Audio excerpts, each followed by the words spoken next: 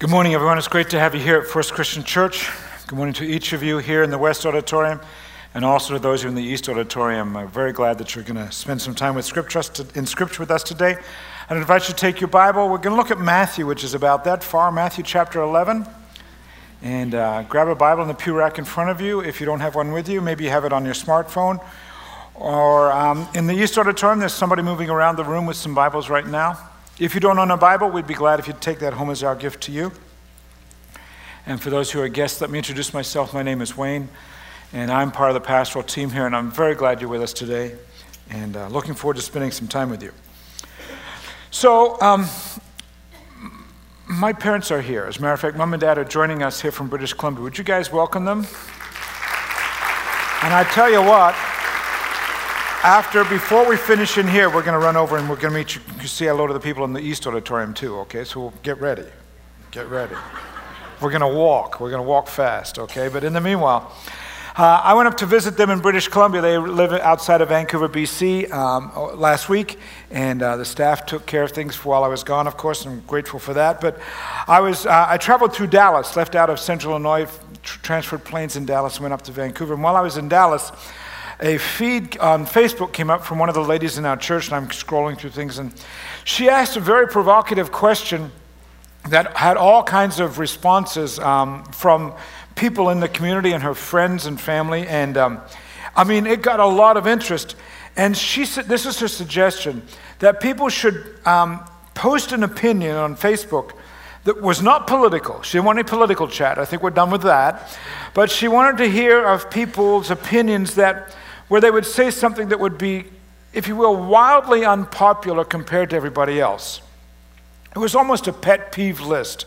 And people responded in the hundreds. And I'm sitting there in the airport going, wow, and bursting out laughing. And so I thought you need to see just a few of those today.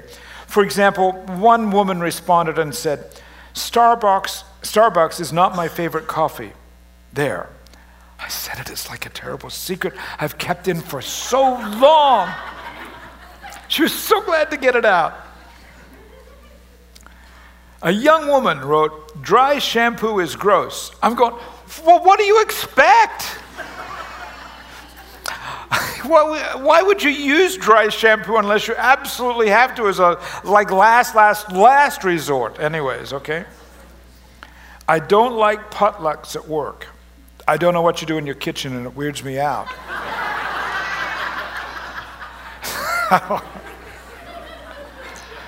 People ask, why don't we have church-wide potlucks anymore? That's the reason right there. As a matter of fact, did you hear in California there was a church that served a potluck Thanksgiving dinner? 3 people died. You are shameless. You're laughing at their deaths.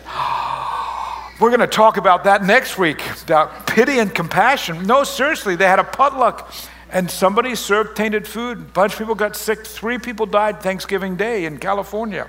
That's why we don't do them around here unless it's a very small group and we know who's supplying what food and what kitchen it came from. I don't like the McRib or Shamrock Shake. Well, again, what do you expect? Ribs at McDonald's? Doesn't make sense at all, okay?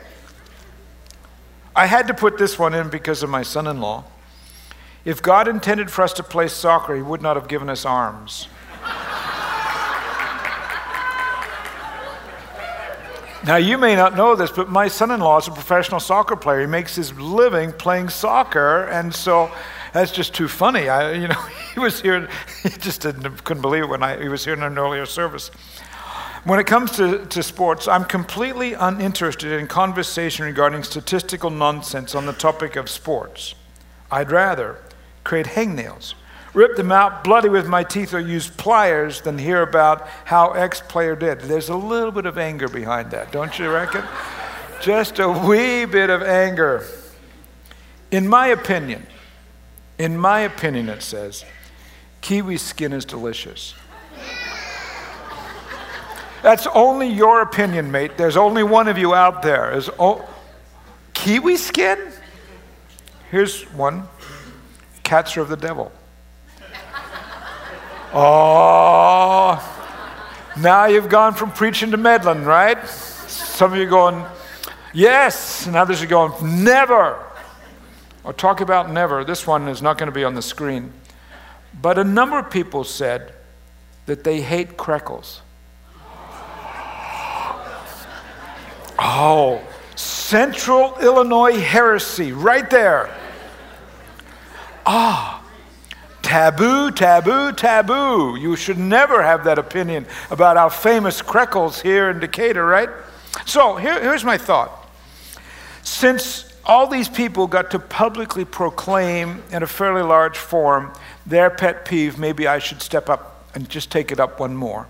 And I should, in a sermon, give you some of my pet peeves. Like, for example, pimento cheese. Why? Just why? Why?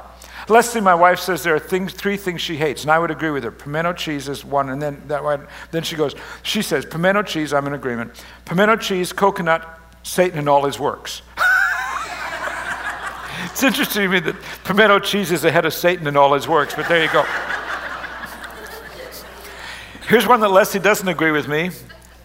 One of my pet peeves, biscuits and gravy. Oh, shame on me, right? Can I just say it's just not right? I mean, why would you put something heavy like that on your belly in the morning? It's not right. Or one that I think all of us would agree, car trouble. Oh, pet peeve, right? Let me tell you about car trouble. And we have many fine mechanics in our church. And I'm grateful for that. But let me just say this. If having a good attitude is, let me put it this way. If salvation and eternal life are dependent upon having a good attitude, which by the way they're not, but if eternal life was dependent upon having a good attitude, then car trouble would send me to hell.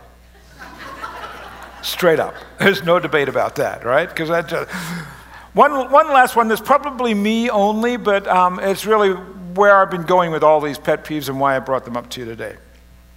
It's just something that bothers me. It may doesn't bother you, but a pet peeve of mine is that when radio and television commercials start with a question, and they go, such and such, and I go, well, if I'm going to listen to that question and the answer is no, then I'm not listening to your commercial. For example, if there was a radio commercial that you hear as you're driving down the road, do you wonder if your gutters are full of leaves? No, I don't wonder that. So at that point, I'm immediately shutting off the commercial, right? Because I'm thinking it doesn't apply to me. Whereas if I was writing that commercial to bring more people into the story, I would go something like this. The leaves have completed their annual trip from their branches to our streets, our lawns, and your gutters. You need help. We're here for you. Call us to help you prepare your entire property for winter. Suddenly you're going, okay, maybe I didn't give any thought to my gutters, but at least in listening to the story, I'm a little more engaged. And so that was all a prelude to today's message.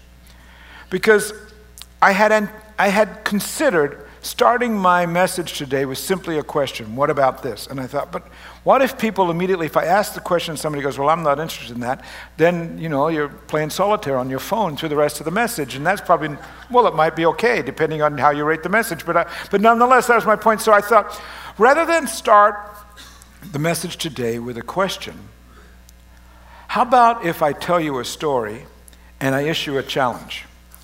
I issue a challenge to see what question is this story answering? So listen throughout the next few minutes and see if you can figure what question this story is answering. And then we'll put some observations on it together. Here's the story. Many years ago, I'm talking many years ago, an older woman, past middle age, Elizabeth, she faced a difficult dilemma. Elizabeth was known to her friends as Lizzie, and she was married to a fellow named Zach, and they had a problem. They had no kids. They were both well past the age when people have kids, and in their day and time, that was a big problem because it was before Social Security or pensions were invented, and When you got old, you had to rely on your kids for both care and for resources, and they didn't have any. They wondered what they were going to do. How were they going to face old age? But in a divine and supernatural way, as Lizzie and Zach continued to love one another through this difficult situation, Lizzie's womb suddenly opened and sprouted a fetus, and Zach and Lizzie were expectant parents later in life. They were astonished. All the neighbors were astonished. It was amazing. I mean, after years of waiting and waiting and waiting, and finally accepting the fact there are no children coming, they were expecting a baby boy. We have people in the life of our congregation who've experienced that, and you understand the anguish, and I want to say, as a congregation, we understand your anguish and would like to be able to pray with you about that and walk you through that. But for Lizzie and Zach, their story changed. A baby was on the way, a baby boy, and when he was born, they named him John. Now, it was a supernatural event in their life, but it wasn't the only supernatural thing that occurred in their family, because Lizzie had a young, unmarried cousin. The two women lived a few villages apart. Lizzie was older. The young cousin was in her teens, and one day the young teenager came to visit the cousin, Lizzie, and she had a secret, and she whispered it to Lizzie. I'm pregnant. Now, that was difficult because the young teenager was unmarried. Her name was Mary. She was engaged to a guy, a fellow by the name of Joseph, but he wasn't the father of the baby. Both Mary and Joseph said, no, this baby that Mary is expecting is not from us. The father of the baby is God, is what they said. Wow. Crazy story. Unbelievable, except to older Lizzie. Lizzie believed Mary. She was the sort of older woman who simply accepted young people's ideas. And in fact, these two cousins, decades apart, but both in the same situation, if you will, expecting children, they shared all the secrets and whisperings that women have when they're pregnant. Men, we have no idea what those are. Ladies, you here who have been pregnant, you know how the other ladies gather around. And it wasn't long before not only did Lizzie have a little baby that they named John, but Mary had a baby too, a baby boy. And his name was Jesus.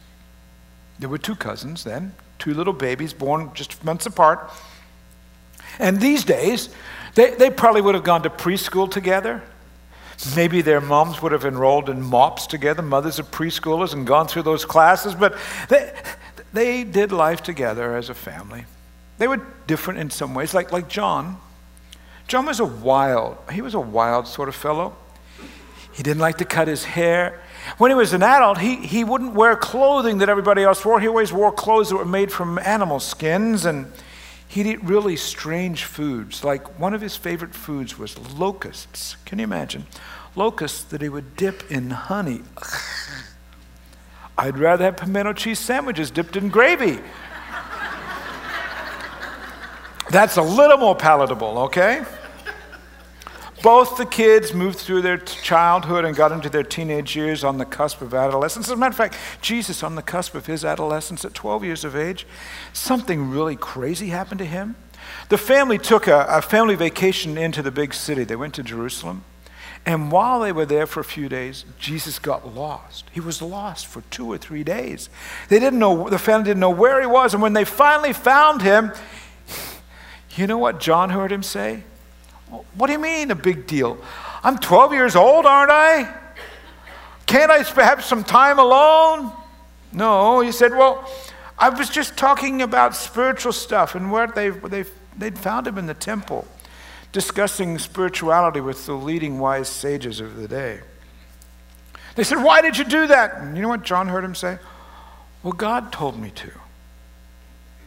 So apparently Jesus was this spiritual fellow, but John was too, but in a kind of a weird way, at least as compared to others. He by the time he got through his teenage years, moving on to his 20s, he went and lived out in the wilderness by himself. These days we'd say he went off the grid, a long way away, and Apparently, while he was out there preaching, a lot of people really liked what he had to say. It was a heady time. They came from all the towns and villages to hear his speeches and his sermons. And John's sermons were full of blasts and accusations. He was always railing against the status quo. And his fiery approach, it caused many to consider their own spirituality. They listened, they learned, and they liked. They believed. They changed their behavior. They even got baptized. As a matter of fact, so many got baptized that he developed a moniker, a nickname. He became known as John the Baptist. And John was pretty special in that since he'd heard about Jesus and Jesus' mission from a young age, he bought into it. He'd heard about that, and they were cousins. They grew up together, and he personally figured it out. He started telling people, my cousin, that Jesus guy over there, he was sent from God as the Messiah. He's the one who's supposed to save all of humanity in the cosmos. In fact, there was one time when he said to his followers, you may think I'm pretty special out here in the wilderness doing all this crazy stuff, but can I tell you about my cousin? He's from God. I'm involved in ministry, yes, but my ministry is simply this. I'm supposed to point to the ministry that Jesus has. His mission is so powerful. His personality and message are so important. Well, I'll put it this way. He's more important than I am. He's so important, I'm not worthy to bend down and untie the straps on his sandals. There they are. When he says that, they're both at about 30 years of age. Childhood is gone now, and they're living their lives. But you know, a kind of life that John had, a different lifestyle, a lifestyle that challenges the status quo, that can be quite dangerous at times. A fiery personality can sometimes get burned, right? And that's truly what happened to John.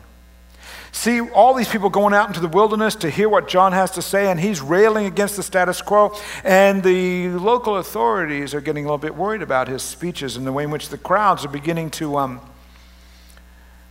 they're having trouble controlling them. And so Matthew chapter 14 indicates that Herod, the local politician, became so worried about it, he actually arrested John and had him bound and put in jail. And it was really a turning point in John's life. Because while he was in jail, he began to wonder about his life and how it was moving forward. And like prisoners, I would suspect, anyone who's been in prison in any way, you've got some time to think. And he began to question, what is it that got me here? Did I do something wrong? And is it possible this whole ministry thing, and particularly this whole ministry that I'm pointing to Jesus as God's Son, the story that my mother told me, that my cousin Mary told me, that how Jesus was born, about a virgin birth, did I buy in too soon? Is it really true? And if it is really true, then why is my cousin, who apparently is supposed to be the Son of God, why is it allowing me to wallow in this prison? Have I been duped? Is Jesus, my cousin, really the Messiah, the one to save all of humanity? He's thinking about that. And that's the background to Matthew chapter 11. I invite you to read with me, beginning in verse 2. When John, who was in prison, heard about the deeds of the Messiah, he sent his disciples to ask him. So he's sending his followers to his cousin Jesus. He says, Are you the one who is to come? Or should we expect someone else? In other words, all my life, I've known that you were the Messiah. I was told that. I believed it. But I'm just wondering now, particularly since I've ended up in prison. Are we right? Are we wrong? Jesus replied, Go back and report to John what you hear and see. The blind receive sight, the lame walk. Those who have leprosy are cleansed, the deaf hear, the dead are raised. Good news is proclaimed to the poor. Blessed is anyone who doesn't stumble on account of me. As John's disciples were leaving, Jesus began to speak to the crowd about John. So Jesus wants to ask the crowd, why did you go out to visit John in the desert? What did you expect to see? A reed swayed by wind, somebody kind of just wishy-washy? If you didn't expect that, then why did you go out there? Did you expect to see a man dressed in fine clothes? Well, not for a guy who's gone off the grid. No, those who wear fine clothes are in king's palaces. Then what did you go out to see? A prophet? You want to hear some strong language? Well, yes. And I'm going to tell you, you heard more than some strong language from a prophet. This is the one who is written about. I will send my messenger ahead of you, who will prepare your way before you. Truly I tell you, among those born of women, there has not risen anyone greater than John the Baptist. So from prison, John is asking a question that probably resonates with you today. It's really, if you will, everyone's question. Jesus, are you really the guy? Are you really the Son of God? Are you really the Messiah? I mean, you can imagine what John's thinking. In the story of my life, I've been told throughout all my life, throughout my childhood, are the stories that I learned as a kid really true? Or did I buy into the story too soon? My life circumstances certainly don't seem to bear out this business of a new Messiah, of a new vision, a new day, a new kingdom of God. I've wandered in the desert, living a very spiritual life, and it's got me a stint in jail. Give me a break. By the way,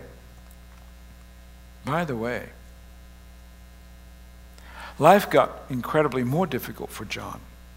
The long story short is the local politician's wife took an extreme disliking to John and arranged for his head to be cut off. True.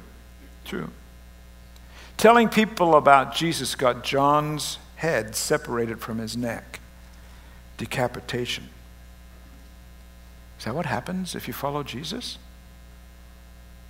That's what happens if you point to Christ? So there's the story. Again, the challenge for you today is, what's the question that the story is answering? Why is that story in Scripture? Because I've got some observations for you to maybe help you figure out the question. And first of all, think about John's experience. You'd think that if he would expect that if he's been out telling people about Jesus, then he would think, okay, I'm 30 years old, Jesus is 30 years old, and as Jesus' ministry grows and I'm the one that's pointing to him, my ministry should grow as well. But that's not what happened at all. As a matter of fact, the exact opposite happened. As Jesus' ministry increased, John's ministry and his life took a downturn, all the way to death. And sometimes here in Western Christianity, sometimes I think we paint Christianity as, well, it's all roses. No, there's really good news. Salvation is offered in Jesus Christ, and forgiveness of sins leading to eternal life is available. Absolutely. That's the best news of all. But that doesn't mean that life is easy. As a matter of fact, according to John's story, following Jesus means he increases, but his followers decrease. And it's not always an easy decrease.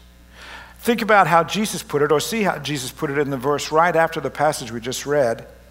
He's just said that John the Baptist is the greatest, and then he says in verse 12, from the days of John the Baptist until now, the kingdom of heaven has been subjected to violence, and violent people have been raiding it. Apparently, if you follow Jesus, there's a potential for struggle, for violence. Apparently, the kingdom of God, while it does bring freedom to people, Jesus himself said that in God's kingdom, the blind receive sight, the deaf hear, the lame walk, the dead are raised. Good news, forgiveness of sins is available. That's the good news. It's the story for many people. I'm always encouraged when I hear of those kinds of stories here at our church where lives are changed and people who are blind and people who are deaf, and when they're actually healed physically, or when they receive the good news of Jesus Christ and their sins are forgiven. That's always great news, and I look forward to hearing more of those stories. But I'm also aware that in the midst of those stories, in the midst of John participating in those stories, he followed Jesus all the way to his death. And that death was part of God's plan. You go, whoa, that can't be right. Well, think about Jesus. Jesus followed God's plan all the way to death. You know, on a regular basis, I hold the hands of dying saints, and their bodies are riddled with disease and pain, sometimes old age, not always. And I watch and I pray with them as they follow Jesus Christ all the way to death. I pray, I trust that one day I'll have the courage to follow Jesus all the way to death. I think I can. I believe I will. Here's why. Because death for a Jesus follower is a temporary, momentary state. That's a big lesson from this story. The scripture says that to be absent from the body is to be present with the Lord. And that for John, yes, his life took a downward turn, but at the bottom of it, what happened? He met God. It's two extremes, if you will, in this story. Good news that each follower of Jesus gets to participate in God's kingdom now. That's what Jesus is saying. Hey, the blind are seeing. There's good news that's happening right now. But even the people who received sight, the people who received hearing, in the long run, what happened to them? They died, right? Good news for now, but even better news for the long term. That the people who follow Jesus, we are aware of this. Another observation, that our present status, regardless of what it is, our present status is not the final moment. Friend, I've got really good news for you. God's kingdom is in play. Absolutely. Jesus' ministry on earth culminated in his death and resurrection. But that's already done. But there's more to be completed yet. And you go, well, how? Well, I asked the staff to help me create a timeline moving from left to right that might explain this a little bit better for you. For example, if you look at the story of history, the entire cosmos and humanity, you've got creation, right? The cosmos is created, and God places Adam and Eve in the Garden of Eden, and it is really, really good at creation. But they mess up. They screw up badly, and on behalf of all humanity, they take us on a downward spiral, and we end up from the time of Genesis through to the end of what we Christians call the Old Testament. You've got this bad news. Now there are ups and downs along the way, but the bad news is there's no real hope for humanity. The people keep messing up until you get to what? Until you get to the birth of Jesus Christ. And for the sake of today, I've called that hope line number 1.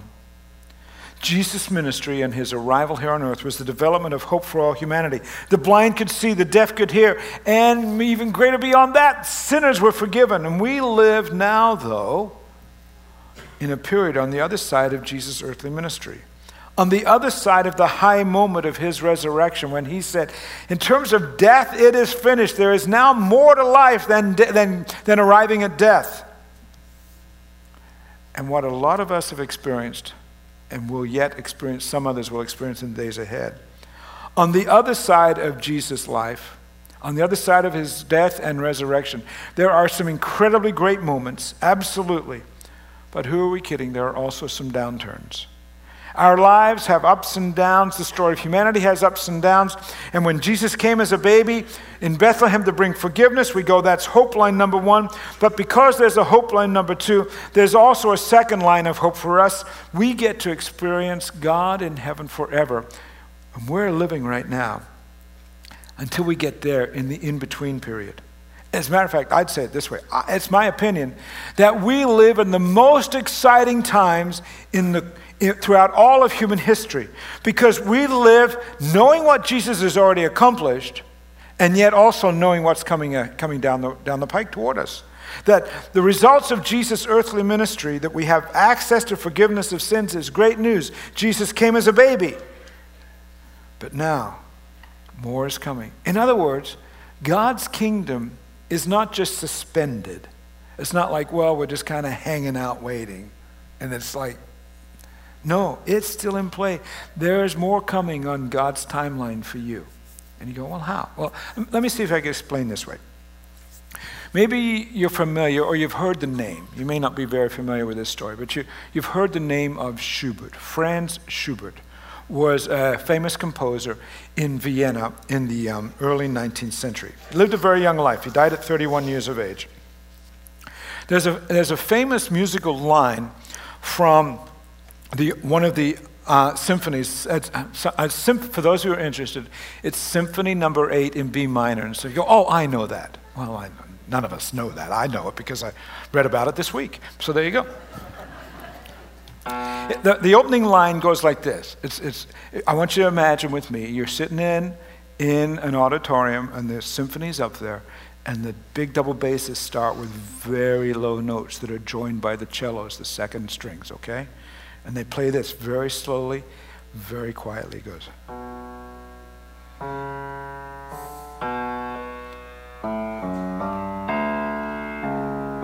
Sounds ominous, doesn't it? Do you want to hear it again? Here it is.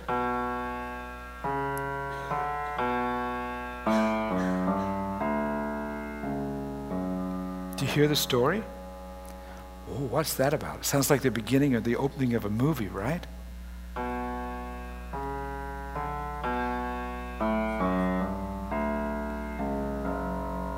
Oh, don't you want to know the rest of it? You want to go, okay, listen to it, how a symphony plays it, and see if it wouldn't be.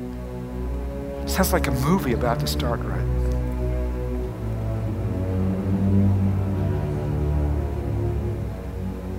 Here's some more of the story being added. Oh, it's a Jason Bourne movie, isn't it? There's all kinds of mystery there, right? And you can see the credits rolling as the movie's about to start. The popcorn is, I'm going to stop eating and watch, right? Well, let me give you some more information about this. Because what's fascinating about this particular symphony is that sadly, as interesting as the story starts, Franz Schubert never finished the work. It's known as Symphony number 8 in B minor, his unfinished symphony. He did write a lot of it. For example, here's a photo of one of the opening pages of the score. There are 2 major parts of the symphony that he wrote, but that, in a nutshell, that's all that's available. He never wrote the third and final part. And musicologists in Western music history have always wondered, why didn't he finish writing it? I mean, he wrote the first 2 parts in 1822. It wasn't that he died, with it unfinished. He lived for another 6 years. And it's like, well, why did he stop writing? What happened to the rest of the story? They have offered 2 reasons. One is that maybe he just grew tired of writing for symphonies, and maybe just tired said, well, I'll just move to piano. And because there are parts, some small parts of what would appear to be a third movement for piano only. And why didn't he move that to a full symphonic score? They don't have any idea. A second reason that they think really comes into play, it was known that he developed syphilis. And syphilis, as you know, impacts the brain. And there's a question, did the illness just mess with his productivity? And thus, he left us with this story that has no ending. By all accounts, at an early age of 31, with the symphony unfinished, Franz Schubert's story, and particularly the story of Symphony number 8, it tells a sad and poignant story that has intrigued the people who study the history of Western music since he died. And his story points to the question that is answered in Matthew chapter 11 surrounding John the Baptist. Remember I said that you had to figure out the question that this story answers? What is it? What does John's story tell us? It's a question that is important to all people, particularly followers of Jesus Christ. If you're a follower of Jesus today, here's the question. You ready? What happens when your life should be going great, but instead seems to be going in a downward spiral? Because isn't that what happened to John? He'd pointed to Jesus. He'd grown up with Jesus. And for crying out loud, if anyone should have said, well, I'm in the right place at the right time for something really good to happen, it should be John. Yet he ended up in prison. He ended up getting his head lopped off. Friend, if, like John, you are following Jesus today, may I remind you, you are in the in-between time, the time between Jesus' earthly ministry and his second coming. And just as you wait for Christmas, so put your hope, yes, in the results of Jesus' earthly ministry, the forgiveness of sins, and then wait. Wait for the final culmination of all human history, the full exposure of God's kingdom for all to see and for it to be made evident in your life in new ways. See, Jesus didn't just leave the earth with the symphony unfinished. No, he is still writing the symphony of the cosmos. We're just halfway through. He is still writing the symphony of your life, that composition. It's still being written. And I've got really good news. You've gone through hope line number 1. Well, let me tell you, friend, as wonderful as that is, and with all the undulations in your life that have come through after that, the crescendos and the decrescendos, the ups and the downs, may I remind you, the final crescendo has yet to be heard in your life and in all of creation. Let us pray together. God, thank you for these men and women here today in both auditoriums, Lord. I pray for them. I pray, God, that you would graciously work in our lives. Lord, there may be people here today who don't know you yet. They have not yet figured out what it means to walk with Christ.